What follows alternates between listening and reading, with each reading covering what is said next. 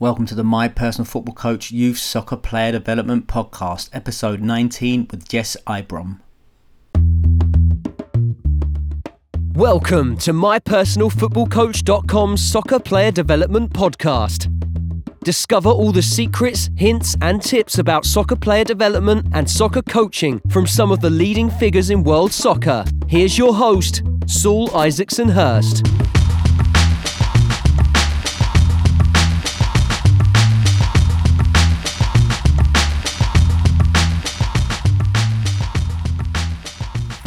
Hi guys, welcome back to another show. This week we've got a great guest, Jess Ibrom, who's now the Technical Director of Football in the Cook Islands. He's got a real interesting story about his journey, starting off as a young aspiring footballer into full-time coaching. So, you know, a lot of listeners, I know you guys obviously already have a coaching career or aspire to work full-time in football. So really interesting journey from Jess, and talking about his journey from working as a part-time in football to full-time to travelling overseas via New Zealand and now the Cook Islands. So lots of valuable, interesting lessons to learn. Also about player development in different countries as well. So another great show. I'm sure you're going to enjoy it. Busy at my end, just prepping for the conference in Philly. Looking forward to meeting up with lots of people. We just literally finished the app. The app now is available on Apple and Google Store for players using the Dynamic Ball Mastery, the world's leading online technical training program, can now work offline on their phones or on their tablets, downloading the practices to watch on their phone and do, and obviously getting a lot more regular hints and tips sent directly to them to their phones and tablets. So if you are a member, check out the new app. If you're not a member, get online now, join up and improve your technical development, whether you're a player or a coach or a parent interested in technical development. Go to mypersonalfootballcoach.com and sign up and try it. The Coaches Pass going really well, getting lots of great feedback. Been really blessed. I've been travelling around the world, visiting academies, and I'm carrying on doing that in the next 6 months. So I plan to post all the sessions of my visits. So obviously I posted recently my trip to Man City, some of the sessions I saw up there, some of the interesting things. I'm going to be visiting several academies up in the next coming months. Somebody posting sessions on there, and the Coaches Pass as well. So remember, that's online resource for coaches. It's got lots of techniques on there, 1v1 techniques, skills, ball mastery skills, but also team sessions now. So lots of quality team sessions, ball mastery, 1v1 sessions, but also shooting sessions. So that's coming regularly. So check that out as well. Lots going on, all busy, but without further ado, let's get into the show. So, Jess Ibrom, welcome to the show. Thank you very much. Great to be here, Saul. Can you just give us a little bit of a brief background about your playing and coaching history, please, up to this point? Yeah, like every young boy, I guess, wanted to go on and make it professionally in the game.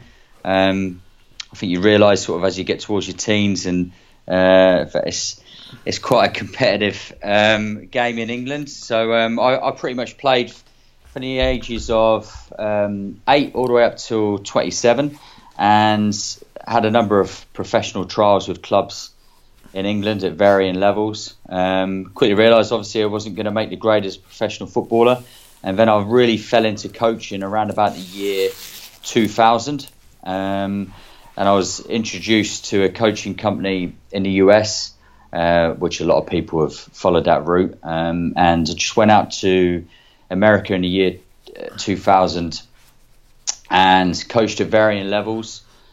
Your typical summer camps, college level, ODP, Super Y League level, club teams, recreational soccer, travel soccer, just lots of varying different levels. And I've done that for around about 5 years. It took me up to about 2004. Then I quickly realised to really make a career out of football coaching, I had to come back to the UK and gain my coaching licenses. So that's what I sort of started on that journey. And then I was fortunate, I was taken on as a football development officer for a club called Kings Lynn Football Club, which is at the time we were playing, I think it was around about Conference South area Conference North during at the time. And my role was development officer for the club. So I oversaw all the youth development from pretty much under sixes all the way up to reserve team level. And I performed that role from 2005 to about 2011 as a football development officer. And then I got the opportunity to go abroad. And I'd been seeking an opportunity to coach abroad for around about 2 years or so. And then I had two opportunities come up. One was in Vancouver as a technical director over there. And one was at an elite football academy in the South Island of New Zealand called the Asia Pacific Football Academy. And we worked in association with Chelsea Football Club. So it was a really good opportunity for me to go over to New Zealand, a different country, different culture, to immerse myself in an elite football environment. Obviously working closely with Chelsea as well was quite a unique opportunity for me, and then took that role on as high performance coach there. And then the academy was we were doing quite a successful job in terms of moving players onto the professional level and US colleges as well. And so the Wellington Phoenix, which is the only professional club in New Zealand, plays in the Hyundai A-League. They asked us to sort of relocate the academy from Christchurch, where it was at, to come under the banner of the Wellington Phoenix as a club. So I then followed the academy up with some of the staff, and I was head of the academy there for just under 2 years or so.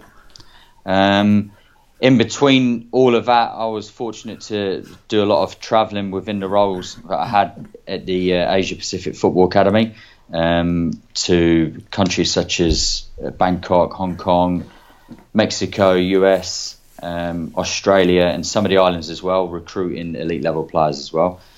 And then, just finished off my role at the Wellington Phoenix, and then to where I found myself to present day as technical director for the Cook Island Football Association. Fantastic. So that's just a bit of a short-winded version of it. Perfect. So we're going to dive in a little bit more in detail in a bit, mate. So just rewind that, and what was your first actual coaching experience? First coaching experience was actually in the US, and it was at a summer camp level in Connecticut. And so, you went out there, and what experience did you have? Any experience before you went out to Connecticut?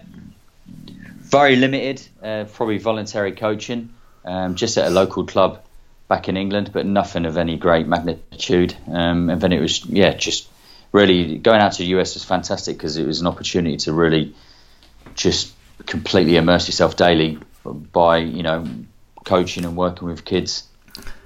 So this is because I did the same beginning part of the journey as you. I went out to America also to my coach, and that's what I recommend young coaches to do. Just like you said, it's such an amazing experience in terms of, number one, the amount of hours you're coaching every day, and the different abilities you're coaching, because you actually get to coach some good players, but also then you're coaching kids, beginners, and summer camps and travel teams, and it's such a I think it's difficult to replicate that, especially in England, isn't it? Getting that daily time on the pitch with players in the early part of your career. What do you think about that? Very, very much so. I completely agree, and I think as well in terms of confidence building for young coaches as well, to have that opportunity to go to a different country and like you say, just to be able to accumulate that many hours of just coaching at varying levels is priceless, to be honest. And so then, tell us a bit about how your coaching methodology grew. How did it, as a young coach stepping into that, who taught you how to coach, or what was your methodology at that time, and has it changed?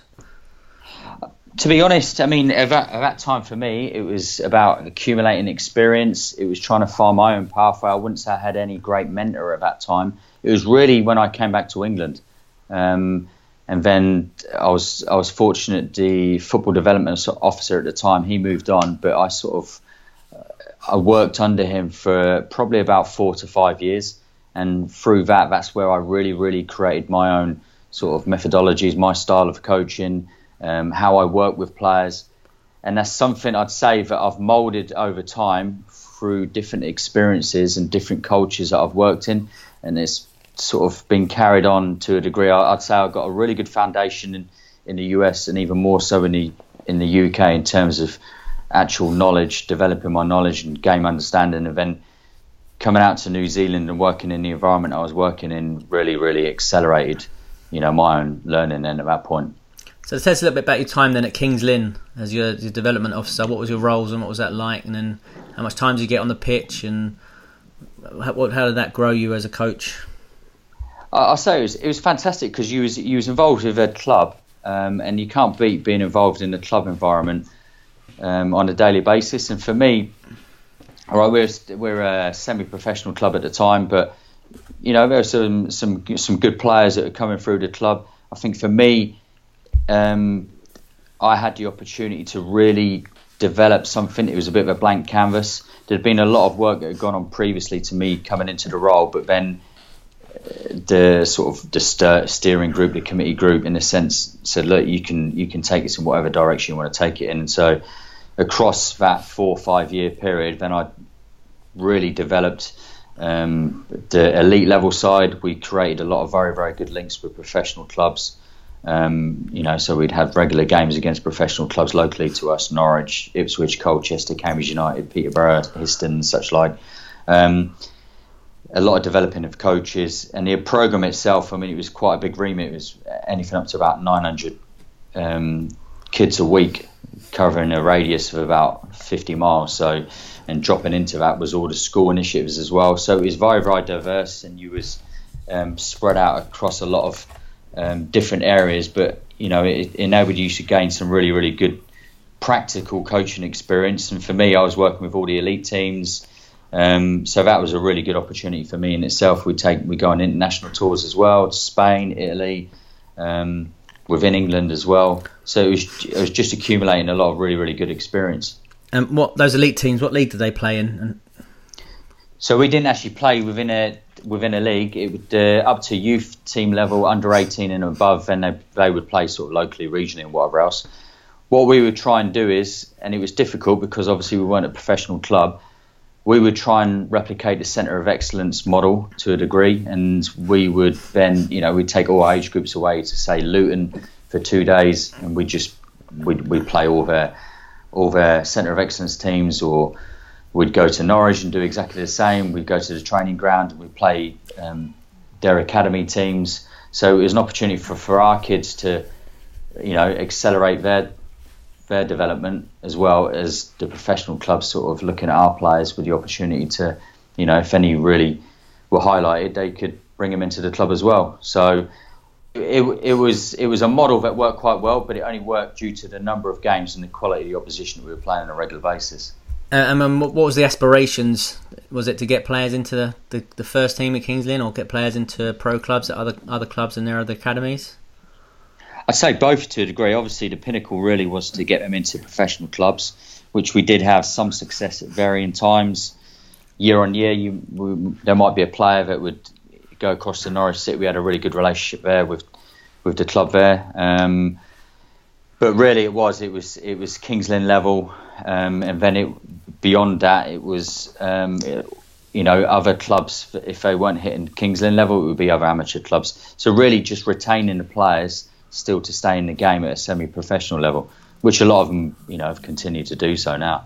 So 2011 comes around, and you obviously get bored with the sun, the hot weather, and the glamour of Suffolk, and decide to make a big move. How did that come about, and what was your thoughts about that? It was quite an interesting journey for me to get out to New Zealand in itself. I'd been pretty much applying for roles abroad for around about 2 years. In that time, I probably had 2 interviews, and then in the space of 2 weeks, 2 opportunities just come up out of the blue. Like I say, one was in Vancouver and one was in New Zealand. And then I followed the route down to New Zealand because the opportunity to work in an elite environment, but also a club, such as Chelsea as well, it was too good an opportunity to turn down, really. So then I sort of jumped on a plane, and next thing I know, I'm travelling out to New Zealand on my own. I'd done quite a bit of research on the country itself, and before I knew it, I was there, and I was working in the environment, and it was excuse me, it we were quite fortunate because we were very, very well resourced, funded, and we had a lot of elite level players, not just from within New Zealand, but the Oceania region and beyond that as well. So we were recruiting players from South America, Mexico, some players from Asia as well, and we were bringing them into New Zealand to develop them as players, to move them onto the highest level in the game. Ideally, it would be to bounce a player back to Chelsea, but that's not easy in itself. So I remember coming across this project many years ago, and my thoughts at the time was that who's running it, where's the money coming from, and how much involvement has Chelsea got in that program? Yeah, so it was. So at the time, I actually came into it, and the director of football was Giovanni Fernandez, his name was, who's actually at Oceania Football now. He was previously at the IMG Academy in the US, and it was quite a unique model because it was obviously we're affiliated with Chelsea, and Chelsea had as much involvement as they wanted to. We would have coaches that would actually come over from Chelsea, and I know obviously you know one of those coaches, and they'd spend time with us. We had Dermot Drummy, under 21 coach at the time at Chelsea. He was over for the Hong Kong Sevens, and then he travelled down to New Zealand, spent a couple of weeks with us, and then myself and Giovanni, we would have the opportunity to then also go back to Chelsea and spend sort of professional development visits there. We would share intellectual property as well, and it was really, really open from Chelsea as a club. It was just such a fantastic, unique relationship that we had with them, and we still do to this day as well. So it was an opportunity for Chelsea really to identify players within this part of the world and beyond, as a recruitment opportunity as well, I guess. Did the players pay there to come to attend the academy? So we had a model whereby the players would come in, and they were, to start with, we had a scholarship system in place where we identified the best up-and-coming under-17 New Zealand national players, other national players as well from some of the island nations. So it was a fully funded project. We had strength and conditioning coaches, we had full-time physio, we had full-time performance analysis guy, myself, Giovanni. It was just like a replicated version of an elite football academy in the UK. And then the players themselves were, they were brought in as elite level players. So, we invested in those players to hopefully move them on to a professional club in the future. So you went on these recruitment trips around Hong Kong, Singapore, Thailand, USA, Mexico, Australia. So how would that work in practice, organising these trial days or these recruitment trips?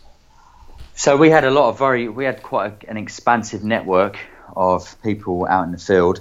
If I give you one example of Mexico, I've been there numerous times, and we would go over there and basically run these showcase events, and our contacts on the ground, their job or role in itself would be to basically get prospective players that ideally we were looking at certain age levels to come to one central venue, whether it's Monterrey, whether it's Playa del Carmen in the southern part of Mexico. We could have anything up to 100, 150 players that would come down from all different clubs as well, some of the Mexican clubs as well. And then it was an opportunity for me and Giovanni. We would go in here and we would observe these players. And so we'd observe them in their own environment.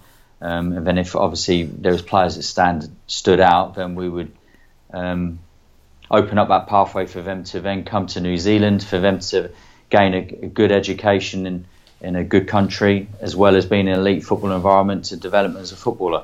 And we've done that, in numerous different countries: Bangkok, Hong Kong, Singapore, Australia, US as well. It worked quite well, and it was an opportunity for us to identify, a lot more elite level players, and that's why the model worked so well, because we weren't just transfixed on just Kiwi players. We had international players that come in as well. So it was a good mix in terms of the actual playing group. So how many different nationalities did you have there at the academy? We had New Zealand, Japanese, Australian, Singapore, Hong Kong, Mexico, and then there might be one or two of the island nations as well, New Caledonia. And we'd have players that would come in. It would be a continuum cycle of players that would be coming in on a weekly basis that would be identified or recommended to us. And so these guys, it's like a full-time program. It's run like an academy in England, if you like. Yeah, 100%. Yeah, it was just, and a lot of the actual academy itself was the managing directors of the actual academy. I visited Chelsea on numerous occasions, and a lot of the interior of the actual academy was a carbon copy of what they had at Cobham. So like the boot room, the boot troughs, we just tried to replicate as much as what we could. And it was a very, very unique place, and it was most definitely the elite football facility in New Zealand at the time. And so tell us a bit about then your role in that, in terms of what was that like for you as a coach now, dealing with these elite players or elite players that are very close to that level in a full-time environment. I mean, well, that's a new challenge for you. How did you deal with that, and then how did you structure your program, and where did you learn, you get your ideas from for this? Oh, it's fantastic. For me, it was, I'd say, it's professional development. This is where I really, really started to accelerate my learning. I was very fortunate. I was working alongside someone like Giovanni, who is obviously Brazilian by background, so it's a completely different football philosophy and way with which we work with the players. It's sort of away from that structured environment and sort of structured learning models that you see quite a lot in England to a degree. But it was very different for me, and it was I had to be very flexible. But in terms of the actual program itself, me and Giovanni, we collaborated quite a lot in the actual program, and it would be an ever-changing model, but it would always stay the same in terms of the culture of the academy and the philosophies with which we wanted to develop the players in. And for me, working with these elite level players, and it was a really, really fantastic experience for me, because I learned a lot, not just about myself, but in terms of elite level performers as well. And just last week, I just watched New Zealand versus Peru. There was two of the boys that were part of the academy at the time. They were playing for the All Whites. So it's pleasing to see some of them have gone on as well. You've played a part. You haven't had the biggest influence, but you've played a part in their development. So it was good. It was a good challenge for me. And in practical terms, in terms of like possession design and things like that, what did you do to help give you ideas and to plan sessions? And did you source other materials? Did you look? Did you ask for support in that? Did you how did you deal with that in terms of professional development? So whenever we would have our opportunities to obviously visit Chelsea, we'd put a lot on them as much as what we could. A lot of the program and the football was driven by the director of football, which was Giovanni at the time, and the actual model itself was driven by him. So we had a training model which I've actually taken on, and I've moved it on to when I went to the Wellington Phoenix, and I've moved it on now here to being here in the Cook Islands, but just in a more simplified way. So tell us a bit about that. Tell us a little bit about that training model. So the training model for us itself is trying to explain it in such a way. So we would bring players in, but we wouldn't pigeonhole them into a specific position as such. So if we was identifying a player, we wouldn't. If we identified a player in the field in Mexico and whatever else, we wouldn't specifically look at him and say, he's going to be a number 9, he's going to be a number 10, or he's going to be a number 4 or whatever else, because we knew that in the future a lot of these players, when they would move on, and they were not all going to go to a professional level, and if they went to a US college, which was the other pathway that was running alongside it, then the college coach or club coach in a professional environment could perceive him in a different position. So for a lot of us, we would look to develop the players to make him multi-positional. So for the games program we had, we didn't play in a league as such. We would play opposition which would challenge us in terms of physicality wise. So we were playing teams that would be 4 or 5 years older than us, senior men teams or whatever else. but work with the players and coach the players in such a way that they would be comfortable in terms of playing with the game, facing the game, playing the game on the side, back to the goal as well, but actually teaching all these different concepts in this weekly training model. And it's a bit different from a lot of other training models that I've seen on a personal level. Within clubs as well, they've got a set syllabus, if you like, and this week we do this, and then week 6 we revisit this. Whereas us, across the week, we would pretty much try and hit each one of those criteria, if you like, by touching on as many different aspects as we can throughout the week, rather than just having a set topic for the week. It would fluctuate on a daily basis, but you're trying to hit every element that you can throughout the week. And so what were the age groups you had there? They were just 17, 18s? That was the main age groups? So for us, it would be age-wise, it would fluctuate in terms of the group, but on the whole, it was from the ages of 13, 14, 15-ish. I'd say they were the real main crux of the group, age-wise. So you got these 13, 14, 15-year-olds, and so, what how did that work in terms of schooling? So we were actually affiliated very, very closely to a school that was 7 minutes down the road. So we would... the players would get dropped off, they go to school, the usual typical model. We'd pick them up direct from training, they'd come in, they'd train, they'd be in the academy environment Monday, Tuesday, Wednesday, Thursday, Friday, Saturday. We would usually have a game in midweek, we would have some, activation sessions, strength conditioning sessions and whatever else, recovery sessions that would all be across that working week as well. So they would be, the kids would actually like it, especially the boys from South America and Mexico as well, because it was an opportunity for them to develop their English language, but also gain a really good, credible education as well. And New Zealand from afar is actually quite a sought after hub for academics in terms of because it just ticks a lot of boxes. It's clean, it's green, it's very, very. It's safe as a country. The climate was quite perfect as well for us, so we were out, every day of the week, every month of the year. And what about where did all these players live? So they lived in local homestays, probably within a 15 to 20 minute radius of the academy itself. So directly after training, then the usual, minibus, they'd drop them off at their different homestays. So they're all in homestays with Kiwi families. Excellent. So then tell us a little bit about then your transition to the academy, Wellington Phoenix. When did that work?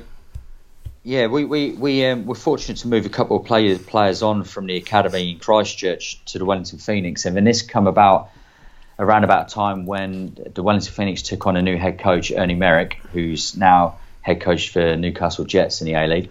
And Ernie was fantastic in the sense that he was a big advocate of youth development through his previous experience when he was in Australia.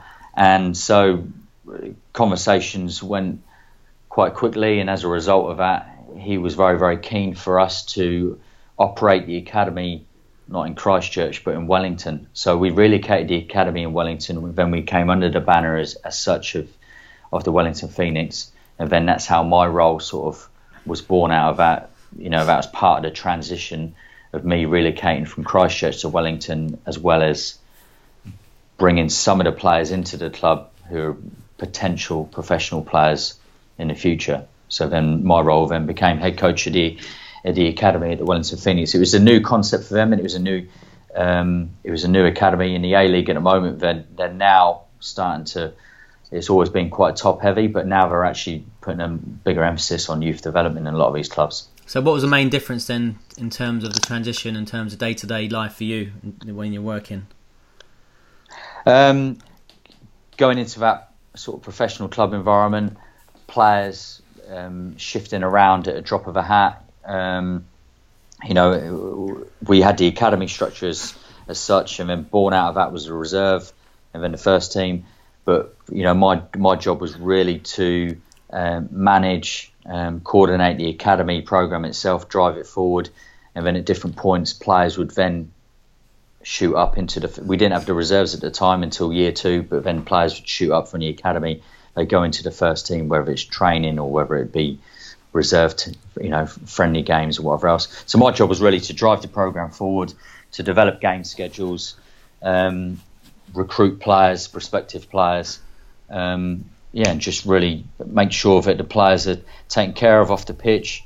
Their well-being and schooling and everything else is up to date. So it was quite a broad, worksheet, if you like. And what are the ages did you start there at that academy? What's the earliest you had players in?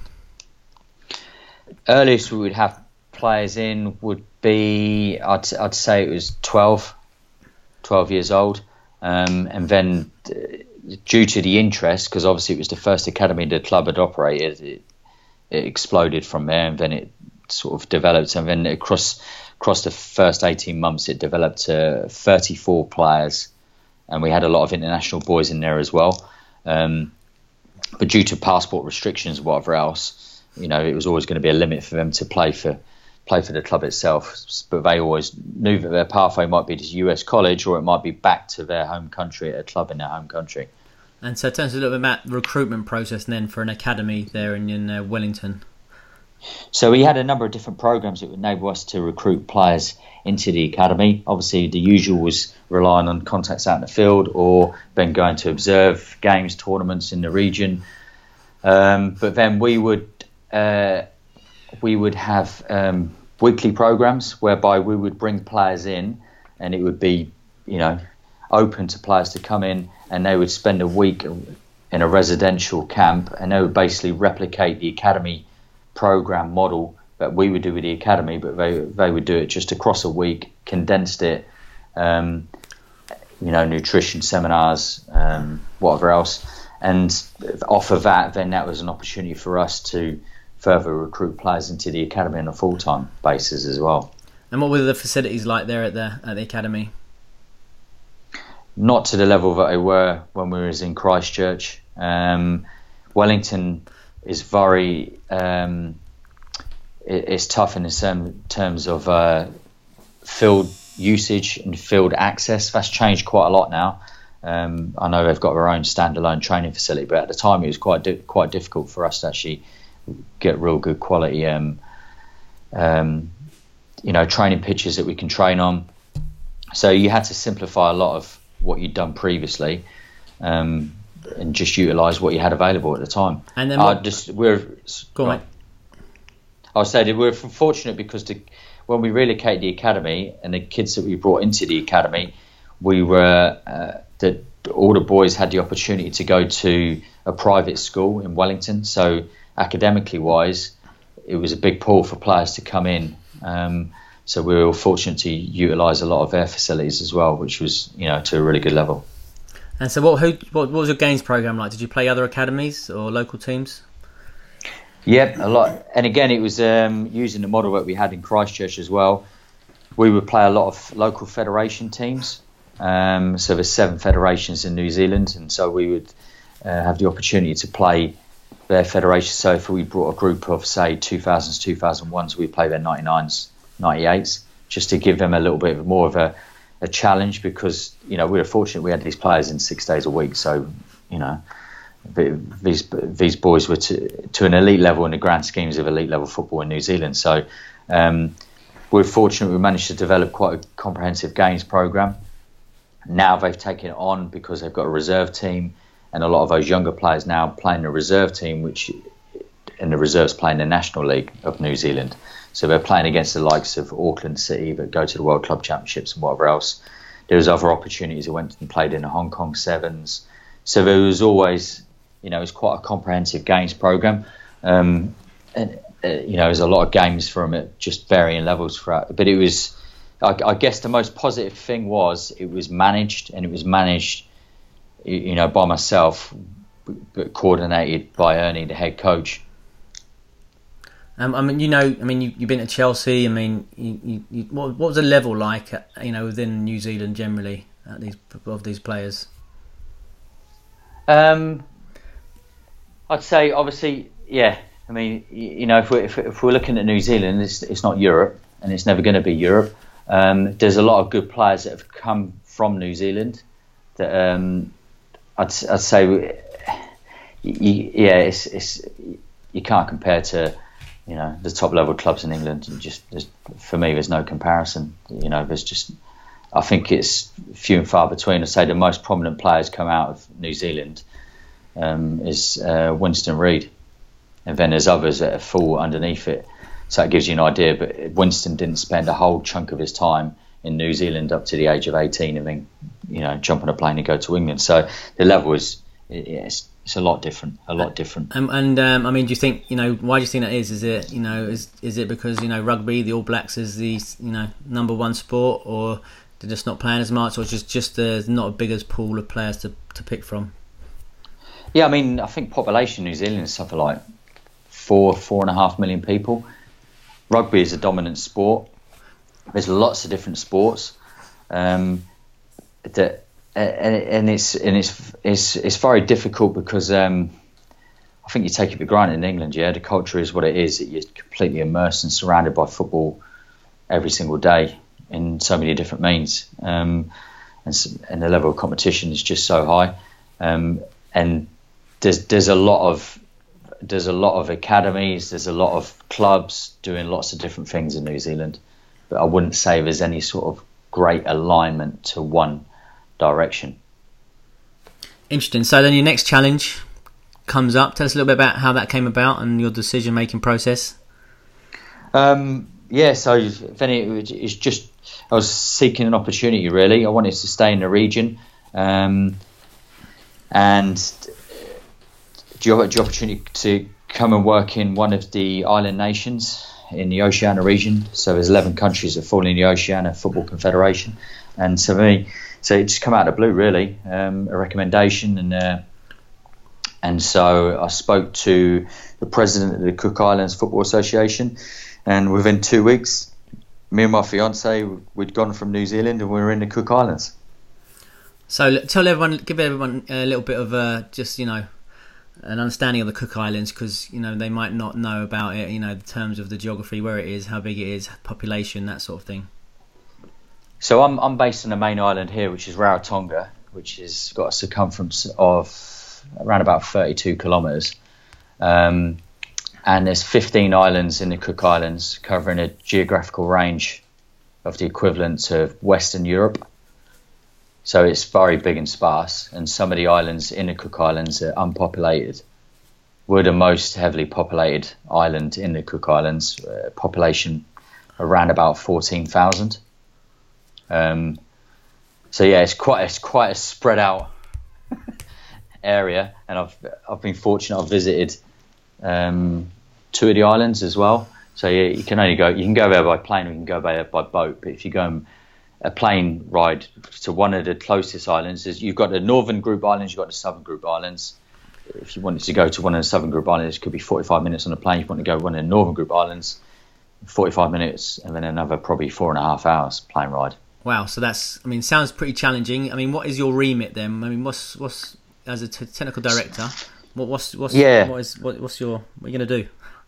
So I wear a lot of different hats. I guess my role is really to prepare national teams for competition, recruit national coaches, so identify prospective national coaches here in the Cook Islands ideally, develop the recruitment and talent identification model to expand our recruitment, because there is a lot of Cook Islanders playing in New Zealand and Australia as well. So areas that we need to open up as potential players to come and play and represent the Cook Islands. Coach education is a big remit for me, certainly now at the moment. And I'd say one of the biggest areas of development I was brought in from the president was to develop academies and national academies. So I've been here 16 months and I've been fortunate to develop 6 national academies. And I guess for all the challenge that we have got here, one of the pluses is because it's so small on the main island, you can get around quite accessibly very easy. And so we run under 17 men, under 20 men, under 15 girls, under 12 boys, under 14 boys as well. and we try and align the national academies with future Oceania and FIFA tournaments that are coming up. So it gives us a better opportunity to be better prepared, rather than, bringing a team in six weeks prior to a tournament and then expecting us to do well at the tournament. So we've had some good... Tell us something, sorry to interrupt you, mate. Tell us about these academies then. How do you get, all the players? The 6 academies, they're based in different islands, are they? Or they're all based on your island? These are all, they're just based in the main island of Rarotonga, okay. And then at different points, in terms of potential players in the outer islands, obviously it's a lot smaller, and at different points we will have players that will come in and out of the programme as well as represent the national team. But the main crux of the players, we have some international players as well that reside in New Zealand and Australia, but the main, I'd say 90% of it is here in the main island of Rarotonga. So for instance, you got your under 12 boys, right? Mm. So how many players have you got in that group? So we've got 16 to 18 players in each of the age groups. And then how often do you have those players? Currently we have them in 2 to 3 times a week. Oh, so this will be their main footballing experience then? Yeah, to a degree it will be. I mean, here the football season runs from mid-July, the local domestic season, to mid-December. Believe it or not, there's 7 clubs on the island and there's 46 teams. Wow. So the league structure we have is under 8s, under 11s mixed, under 14 boys, under 14 girls, under 17 men, senior women. Now, in an ideal world, we have a model which is every other age group or every age group, but due to the population, it's just not possible. So we'll have players which will flip-flop in between age groups. So some boys will play under 17s on a Wednesday and then they'll play senior men on a Saturday. So the positive of that is they're playing a good amount of games, I guess, across the 6-month period. And so tell us about the facilities. I mean, what's that like? Yeah, so we have 2 main pitches. We have a full training pitch, gym, lecture room, residential block. So we sometimes have international youth teams that will come and stay. We just had Tahiti came over at under 17 level and played our under 17s. Then we have the main pitch, main stand. Yeah, I mean, it's for the level of the Cook Islands, it's a good facility. It's a really, really good hub. We're very, very fortunate. I'd say participation wise, kids play football here in the Cook Islands the most, but we still have those other challenges with other sporting codes such as netball on the girls' side and then rugby league actually on the boys and men's side as well. So it makes it difficult in terms of trying to retain players for the long term. And so tell us about your recruitment process. How do you go out and recruit these young players, especially the young ones, the 12s, 14s, the 15s, these young boys and girls? So if we're talking just within Rarotonga, and again, as a positive, me as technical director, I can actually flip between 2 or 3 different venues on the island. So on games usually take place Wednesday, Thursday, Friday, Saturday. And because it hasn't really been any sort of recruitment model previously, for me it's just been about developing pools of players. And part of that process is obviously identifying the players that are really prominent within their clubs, then inviting them into a national training camp across 2 to 3 days, and then off of that they come into the academy on a full-time basis. For us, the next step is international recruitment. So for us, we need to be tapping into players that are, obviously living in New Zealand and Australia and other places such as that, because we want to try and develop our pool of players to a bigger level. And so just tell us a little bit about that. I mean, working within those islands, those structures, how often do you get out off your island into the other ones? So within the Cook Islands, just last week I went and delivered a coach education course to an island called Atataki. It was about 45 minutes from here. Went to another island, Mitiaro. Population was around about 160 people. So went and they had a big sort of it's called the Mania Games, which is it's like the Cook Island Olympics as such. So football was part of the sporting code. So I went over there and obviously watched all the football but it was taking place there as well. And then if you go beyond it in terms of, then you just fall into all the other islands that are, within the Oceania region, such as, Tahiti, Solomon Islands, Vanuatu. So I'll travel to those other islands if it's international fixtures or international tournaments as well, travelling with the teams as a technical advisor. Do you have like people recommending you players from all these other regions and all those islands that spanned across? Yeah, definitely. Really, it's just working out the best feasible route of how we can actually bring that player in on a full-time basis. The positive is the way in which the Cook Islands is. A lot of the kids have got families across lots of different islands. So, for instance, if there was a player in a different island 45 minutes away, the likelihood is they will have family residing on Rarotonga. So there's an opportunity then to bring them in, on a full-time basis, put them into a local school, and then they're part of the programme. Okay, so tell us a little bit about the first team then, so the top of the pyramid, if you like. What's that looking like at the moment? So for us, we obviously have the senior men and senior women. We're a bit different to obviously lots of other international teams, because of due to the size and where we're currently ranked, where we are. We don't have that frequency of international fixtures, which is something we're definitely addressing for next year as well. So for instance, the men, their last international fixture was 2015. They should have an international fixture in 2018. The women will have a tournament next year as well. So it's difficult in a sense because a lot of these players you're losing back into their club environments, and then you've got to pull them back in for an international tournament or an international fixture. But that's just where we're where we're at. But we're addressing it definitely for next year and beyond. So they won't have a game for 3 years. So the last fixture was 2015, 2016, so it'll be 2018 will be their next fixture. So what's the next fixture? That's still to be formalised. Wow. So it could be. Obviously, we have to look for someone who, in an ideal world, is within our region. It could be someone like Tahiti, Hong Kong, Macau. Yeah. Someone who's fits within our level as well. We've got to be realistic. So who manages the team? So we will bring in a head coach that will specifically just manage the national team as well. For that one fixture? Yeah. Well, it could be one fixture, or it could be two or three fixtures, depending upon, Yeah. how the calendar works out and the international window works out next year as well. So how many times did the boys come in then, the first team, men's team, to train? So as it stands, we have a lot of boys that are in the under-20s as well. So they'll be training on a regular basis. But in terms of the full national team, they will just come up in a training camp leading up. So it could be anything from 6 weeks out from the game, or it could be a smaller period of time. My job is, I guess, is to monitor those players, that are playing in their other environments. So they won't. They won't have come in for the last 2 years since the last fixture.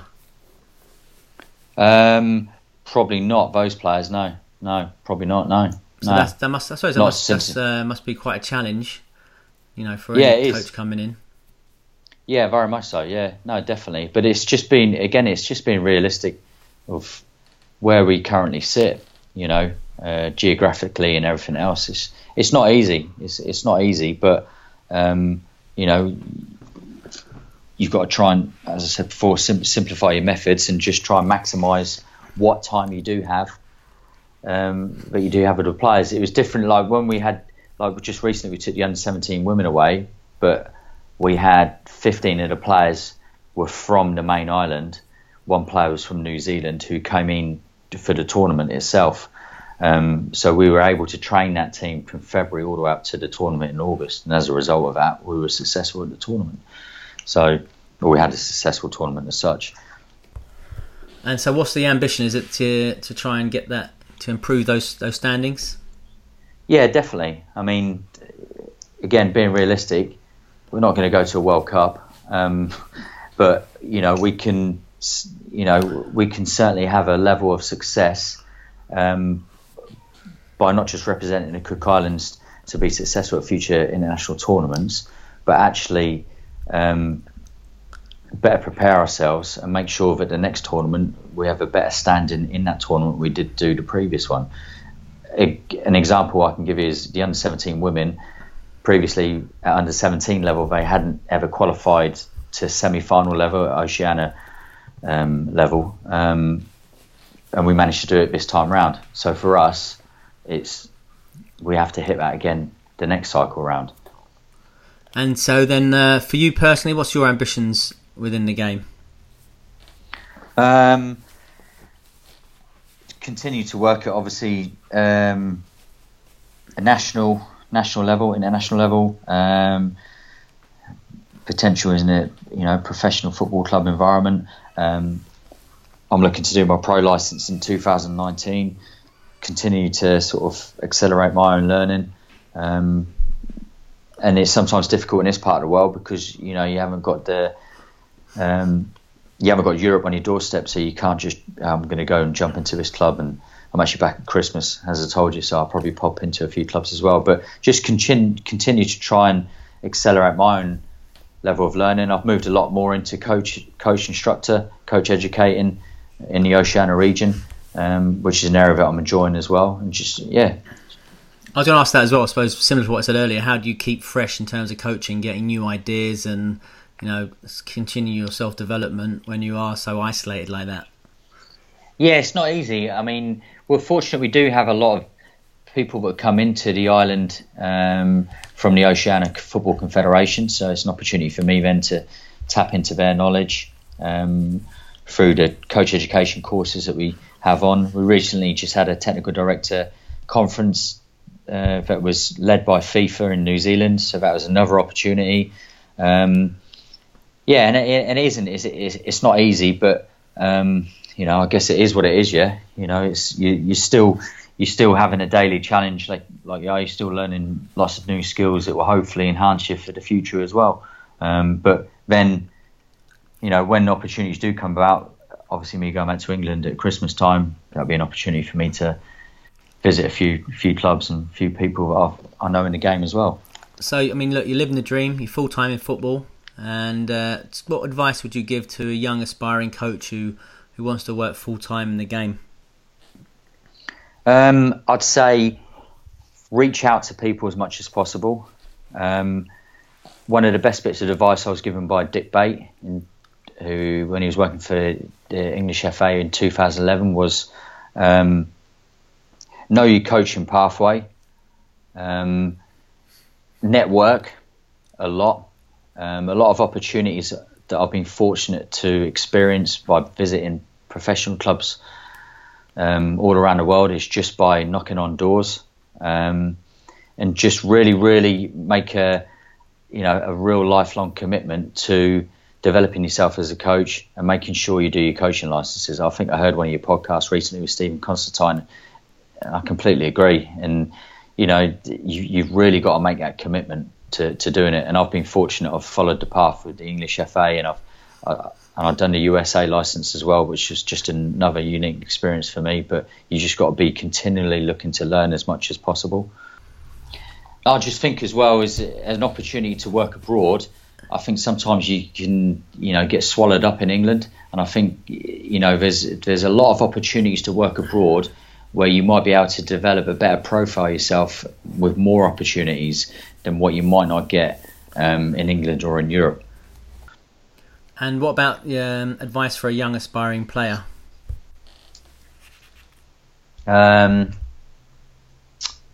Obviously, depending upon what region they come from or where they play. Anyone, you're a young player. A lot of parents and players listening to this podcast, they want to dream of pro football. Whether they, what would you advise? Whether they're in New Zealand or in London or anywhere on the Cook Islands.